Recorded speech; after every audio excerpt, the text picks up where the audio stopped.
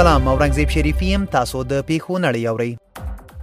بی بی سی د امریکا لوی درستیز جنرال مارک میلی وایي په افغانستان کې د پوځیانو شمیر له کمولو وروسته به هم په دغه هیواد کې د دوی دوه لویې اډې او د سپوږمکیو د تماس یو شمیر اډې موجودې وي. الجزیره د چین پخواني بندیان چې اوس په سویډن کې استوګن دي په خپل یو کتاب کې لیکلي چې د چین په بندیخانو او د بیا زده کړو په مرکزونو کې پر ایغوري مسلمانانو په زور د خوږ غوښې خوړل کیږي. پژواک په قطر کې د دولت د مرکچي پلاوي یو غړی وایي ډیره شونتیا شته چې د راتلونکي شنبې په ورځ د سولې خبرو د اجنډا په د دواړو لوریو ترمنځ لومړی غونډه جوړه شي. بی بی سی د امریکا استخباراتي چارواکي وایي چینی څارګرو د امریکا د منتخب ولسمشر جو بایدن اداره کې د نفوذ هڅې ډیرې کړې دي. الجزیره د ښوونکي نړیواله $1 ملیون جایزه سږکال د هند یو ښوونکي رنجیت سین دسال ته ورکړل شوه.